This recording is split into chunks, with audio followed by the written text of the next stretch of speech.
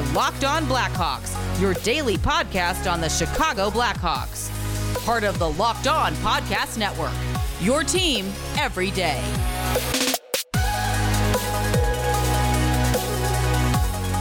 Welcome into Locked On Blackhawks. Today is Wednesday, September 16th, 2020. I am your host, Jack Bushman, tuning in for the 209th episode of Locked On Blackhawks. As always, be sure to subscribe to the podcast for free wherever you may listen to your podcast, whether that be through Apple Podcasts, Spotify, Google Podcasts, etc. You'll be able to get the latest episode as soon as it comes out each day, so please be sure to go do that. Also, please go follow our Twitter page, which can be found at _Blackhawks, with some really good stuff being posted there every day. Alright, ladies and gentlemen, as I talked about on yesterday's episode, we are now just 3 weeks away from the 2020 NHL Draft, where the Chicago Blackhawks have the 17th overall selection. And if you tuned in yesterday, then you heard me talk a lot about 2020 goaltending prospect Yaroslav Askarov, who the Blackhawks could possibly take at number 17, or they might consider trading up in the draft a few spots if he is in fact their guy. But today, I want to talk about 18-year-old forward Dylan Holloway, who spent last season as a freshman at the University of Wisconsin, along with Alex Turcotte and Cole Caulfield, 2 first-round picks in the 2019 NHL Draft. And Holloway himself has been deemed as a projected mid-first-round pick by most scouts. And TSN's Bob McKenzie actually had him at number 16 in his final draft rankings, so Holloway very well could be on the board when the Blackhawks are on the clock with pick number 17. And breaking down Holloway's game a little bit, he's a big kid for being just 18, as he's already 6'1", 6'2", and roughly about 203 pounds, another kind of power forward-like mold, much like Kirby Dach. And we know that right now the Blackhawks are trying to add some size to their forward group. It was very clear in the postseason, especially against Vegas, that they are going to need some more size in their top 6 with guys like Patrick Kane and Alex DeBrincat and Dylan Strome. Not really guys that are physical and win very many board battles, but Holloway, he plays a gritty game. He picked up 49 penalty minutes actually in 35 games with Wisconsin this season, so he's not one to shy away from contact or getting in a skirmish, play kind of a physical game. Even for someone with high-end skill, he put up 17 points in 35 games this season, which isn't great, but also as a freshman, that's not bad by any means. And before going to college, he led his junior league, the AJHL, with 88 points in 53 games en route to being named the league MVP there. So he sounds like a guy who can sort of do it all as a two-way forward. And taking a look at some of the scouting reports on Holloway, who is a left-handed forward that currently plays both center and the wing at this point in his career, I've read some reports that say because of his gritty play and strong two-way ability, he could have a chance to play center at the NHL if his face-off ability allows him. But the 2 things that I read that stand out about his game to me, that I read and also I watched some highlight tapes on him, the 2 things that stand out to me are his speed and his compete level. Holloway, he's been described as an exceptional skater with a tremendous first step and really impressive acceleration, which can lead to trouble for defensemen in transition off the rush.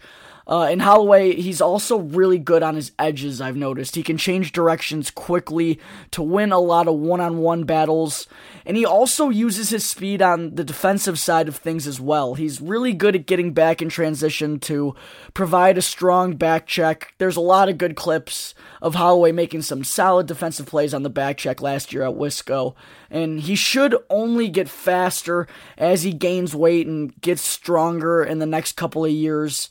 He's definitely going to play at least one more season at Wisconsin before turning pro, but I wouldn't even be surprised to see him possibly play 2. But that combination of size and speed is why he's expected to be a top 20 selection in the first round.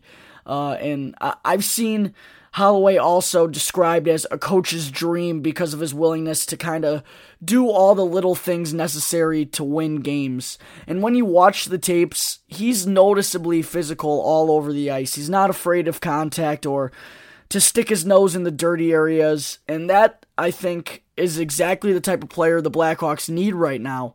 Someone who almost enjoys a physical style of play. And that's Holloway to a T, so I like what I've seen from this kid in his highlights. I like what I've read about him as a player. And I think his game is just what the Blackhawks need right now. I think he has a good kind of game that can translate to the NHL at the moment. The NHL's only getting faster, and he's someone who likes to take advantage of his speed, especially in the neutral zone. I also like what he brings defensively. He can play on the penalty kill, which, having that option for, maybe a middle six projected forward, someone who could maybe be a first liner, that's a tremendous advantage. So Dylan Holloway, I really like everything that I've seen on him. So if the Hawks do in fact wind up selecting Dylan Holloway, who, by the way, he played with Blackhawks prospect Wyatt Kalynuk last season, so I'm sure the Hawks saw a lot of Holloway while scouting Kalynuk as well. So if they do end up taking Holloway at 17, from everything I've seen from the kid, I think it would be a solid addition to a forward group that is certainly lacking prospect depth at the moment. So I think that is just about everything I wanted to mention about 2020 NHL draft prospect Dylan Holloway, who could be on the board when the Blackhawks are on the clock with the 17th pick in the draft. Coming up in just a moment, I am going to talk about Game 5 of the Eastern Conference Final between the Tampa Bay Lightning and the New York Islanders, and also the latest news on former Blackhawks assistant coach Mike Kitchen, who spent last season under the same role with Joel Quenneville in the Florida Panthers. But first, I need to talk to you all about Roman. Roman handles everything from treatment to delivery of brand name ED medication. Genuine, doctor-prescribed medication from U.S. licensed physicians. Go to GetRoman.com/LockedOnNHL today, and if approved, you'll get $15 off your first order of ED treatment. Roman can be prescribed online and delivered right to your front door. So be sure to go to GetRoman.com/LockedOnNHL today, and if you're approved, you'll get $15 off your first order of ED treatment from U.S. licensed physicians. I also need to talk to you all about DoorDash, the best place to order the food you love online or through the DoorDash app. DoorDash has all your favorite eats near you for order delivery and for pickup, with real-time order updates, contact-free delivery, and loads of restaurant reviews from other users. Right now, you can get $5 off and zero delivery fees on your first order of $15 or more when you download the DoorDash app and enter the promo code LOCKEDONNHL in all caps. Once again, DoorDash is the best place to order your favorite food online for order delivery or for pickup. And if you use the promo code LOCKEDONNHL in all caps, you can get $5 off and zero delivery fees on your first order of $15 or more when you download the DoorDash app.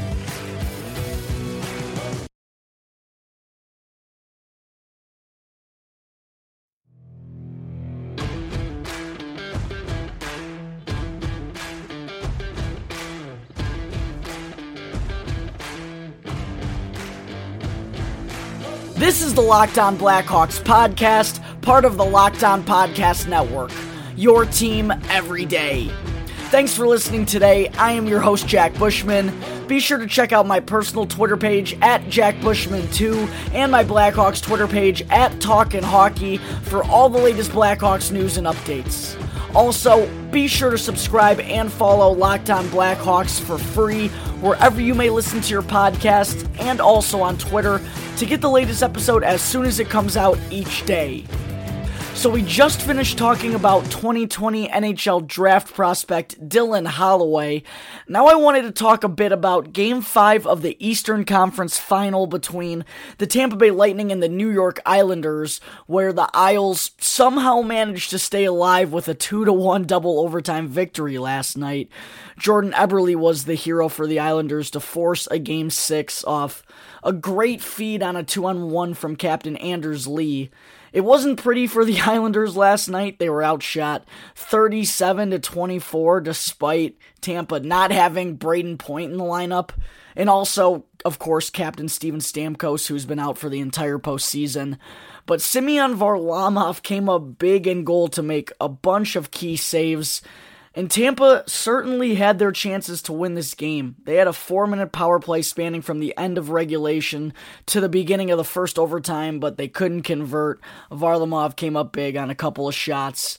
And eventually, Eberle finally seals the deal, so we will have a Game 6 in this series. The Islanders live to fight another day. That Game 6 will be tomorrow night at 7 p.m. Central Time, and it'll be interesting to see if Brayden Point will be able to go for Tampa. Head coach John Cooper didn't provide much of an update on Point's status going forward, which in the playoffs that shouldn't come as much of a surprise. But he's been dealing with this injury for a little bit now. He returned to the lineup for Game 4 after missing Game 3, and then, of course, he wasn't good enough to go last night, so definitely something to monitor before Game 6 on Thursday night, but even if Point is out of the lineup once again, it's pretty scary to think that Tampa still has the depth and the firepower to defeat arguably the best defensive team and the best defensive system in the entire NHL, but we'll see what happens. Hey, Varlamov kept Tampa to just 1 goal last night, and he may have to play that well again in order for his team to force a Game 7. On to some other news from around the NHL.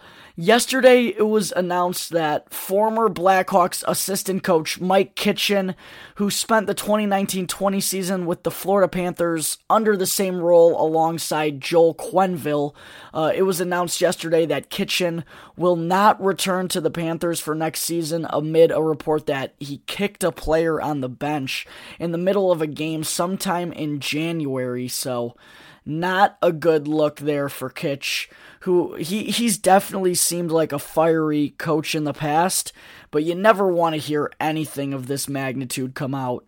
And the Panthers apparently held an internal investigation about the matter, and from the looks of how everything went down, he's not going to be coming back next year. The reports seem to be true, which is pretty sad to hear, so Mike Kitchen may be out of a job going forward in the NHL because we've heard these reports come out about a lot of coaches in the past. Mike Babcock and Bill Peters are the first two that come to mind. Mark Crawford, of course, the assistant coach of the Chicago Blackhawks, but they let him keep his job basically because he's been going through counseling and therapy because of the matters. But in the case of Babcock and Peters, those guys, they have not found a job yet. Not to say that they won't in the offseason. There's a decent chance that does happen. But it hasn't been easy for either of them because of that asterisk in their past. So I wouldn't be surprised to see the same thing happen to Mike Kitchen. It's a different NHL today than it was 10 years ago, and none of that crap belongs in the game of hockey anymore. So I definitely think this was the right move by the Panthers, even though I'm sure Q isn't happy to lose his good buddy Kitch. He was pretty mad when the Blackhawks let him go in Chicago. But Kitchen didn't really leave the Panthers with any other options because of this incident. Alright, I think that will take care of the latest news across the NHL that I wanted to mention on today's episode. Now I think that will take us to our daily Blackhawks 2020 postseason recap segment, where I take a look at one player and discuss how they fared for the Blackhawks during their short postseason run. But first, I need to talk to you all about Built Bar, which is the protein bar that tastes just like a candy bar.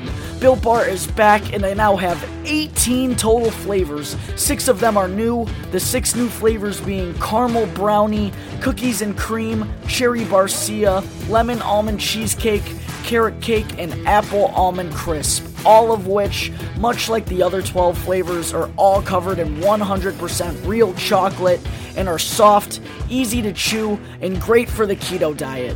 Not only are all the bars low calorie and low sugar, but they are also a great source for protein and fiber. So make sure to go to BuiltBar.com today and use the promo code LOCKEDON in all caps to get $10 off your first order. One more time, be sure to check out BuiltBar.com for a delicious and healthy snack option, and use the promo code LOCKEDON in all caps to get $10 off your first Built Bar order.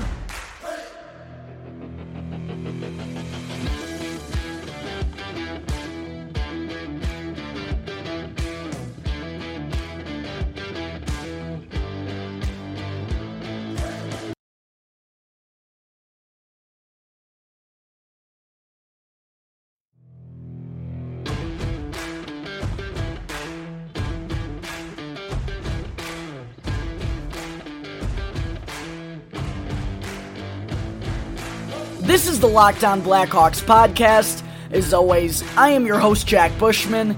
You can reach me on Twitter at JackBushman2 or at Talkin' Hockey, or you can also always email the Locked On Blackhawks email, which is lockedonblackhawks@gmail.com, for any questions you have about the show, myself, or anything that has to do with the remainder of the Stanley Cup playoffs. So we just finished up talking about the New York Islanders forcing a Game 6, and also Mike Kitchen being let go by the Florida Panthers for obvious reasons. Now it's time for our daily Blackhawks 2020 postseason recap segment, with today's feature being Blackhawks 26-year-old defenseman Olli Maatta. So, Maatta came over last offseason in a trade from the Pittsburgh Penguins in exchange for a 5th-round pick and forward Dominic Kahun, aka the Big Kahuna, and Maatta's year this season was filled with kind of a lot of ups and downs. He finished with 17 points in 65 games, and at times he was playing really well on both sides of the puck. He was chipping in with some offense as well, but there were also stretches where he was making some poor plays in the defensive zone and making a lot of turnovers. But towards the end of the season, he and fellow defenseman Slater Koekkoek established some chemistry together on the Blackhawks' third defensive pairing, and those two would remain together for a majority of the Blackhawks' postseason run, and they were arguably the team's best defensive pairing in the postseason. They scored a couple of big goals and provided a surprising amount of offense, and Maatta himself actually opened up the postseason on a 3-game point streak against the Edmonton Oilers, with 2 goals and 2 assists in those first 3 games, and he also had a +3 ± rating. And again, this was all from a third-pairing defenseman that's not exactly known for his offensive presence, so Maatta was playing out of his mind early on against the Oilers. He was a huge reason why the Hawks were able to win that series in just 4 games. And then in the first round against the Golden Knights, Maatta went the first 2 games without registering a point, but he did pick up a goal in Game 3, followed by an assist in Game 4 to help keep the Blackhawks alive for one more game. So in total, Maatta finished with 3 goals and 3 assists for 6 points with an immaculate +7 ± rating. And actually, looking at his game logs, Maatta finished as a minus just once in the playoffs, and that came in Game 2 against Vegas, where he finished only as a -1. But besides that, he only had one other game where he wasn't on the positive side of things. He was even in Game 3 against Edmonton, but he was either +1 or +2 in the other 7 games for the Blackhawks in the playoffs. And even against Vegas, he finished as a +3 in that series where the Blackhawks, they had the lead once or maybe twice in those 5 games, so that was some really impressive stuff from Maatta. He was really solid in the playoffs, especially on the offensive side of things. And one other thing that I wanted to mention is Maatta finished with at least 1 shot on goal in 8 of the 9 playoff games, so he was really involved offensively. Basically, in every game he was providing for the Blackhawks, and he was also doing a pretty decent job of holding it down defensively along with Slater Koekkoek. So I'm really impressed from those two in these playoffs. Maatta also finished with 22 block shots in those 9 games, so well over 2 block shots per game, and he had a pretty significant role. He averaged 18 minutes and 17 seconds of time on ice per night, so for me, this is literally best case scenario out of Olli Maatta in the third defensive pairing, so it would be hard for me to give Maatta anything other than an A for his performance in the postseason. A couple of defensive miscues cost him an A+. He also took a couple of bad penalties, but I still think he was arguably the Blackhawks' most impressive player in these playoffs, and that's saying something when it's Olli Maatta. He was really, really good, and the fact that he very may well not be around for the 2020-2021 season, whether it be because the Blackhawks bought him out or because they traded him, as I talked about yesterday. The Hawks are rumored to randomly have interest in Bruins' pending unrestricted free agent defenseman Torrey Krug, and Olli Maatta is someone who could be sent back to Boston if the Blackhawks do make a sign and trade, and that's kind of a tough pill to swallow after such a tremendous postseason, but $4 million for a third-pairing defenseman is a bit much. Even if he is a two-time Stanley Cup champion, maybe if the Blackhawks were in a better cap situation, then that would look better, but as we all know, they aren't, so there is a pretty good chance that Maatta may not be around next season, and that's tough to think about after, he was so good. I mean, I just gave him an A for such a solid effort in these playoffs, but we'll just have to wait and see what happens in the next couple of weeks before the Blackhawks have to make any final decisions on their roster before sending the team to training camp in the middle of November. Alright, so I think that is going to wrap up Olli Maatta's 2020 postseason recap and Wednesday, September 16th episode of Locked On Blackhawks. Thank you again for tuning into the show, and be sure to subscribe and follow the Locked On Blackhawks podcast for free right now on your favorite podcast app, and you'll get the latest episode as soon as it comes out every day. And after the show, ask your smart device to play the Locked On NHL podcast for all the latest news from the remainder of the Stanley Cup playoffs. Thank you again for tuning into today's episode. I am your host, Jack Bushman.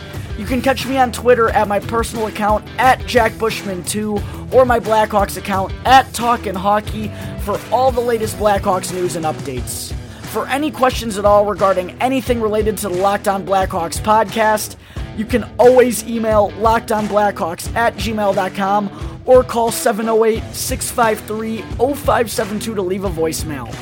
So until tomorrow's episode, thank you again for listening to the Locked On Blackhawks podcast, part of the Locked On Podcast Network. Your team every day.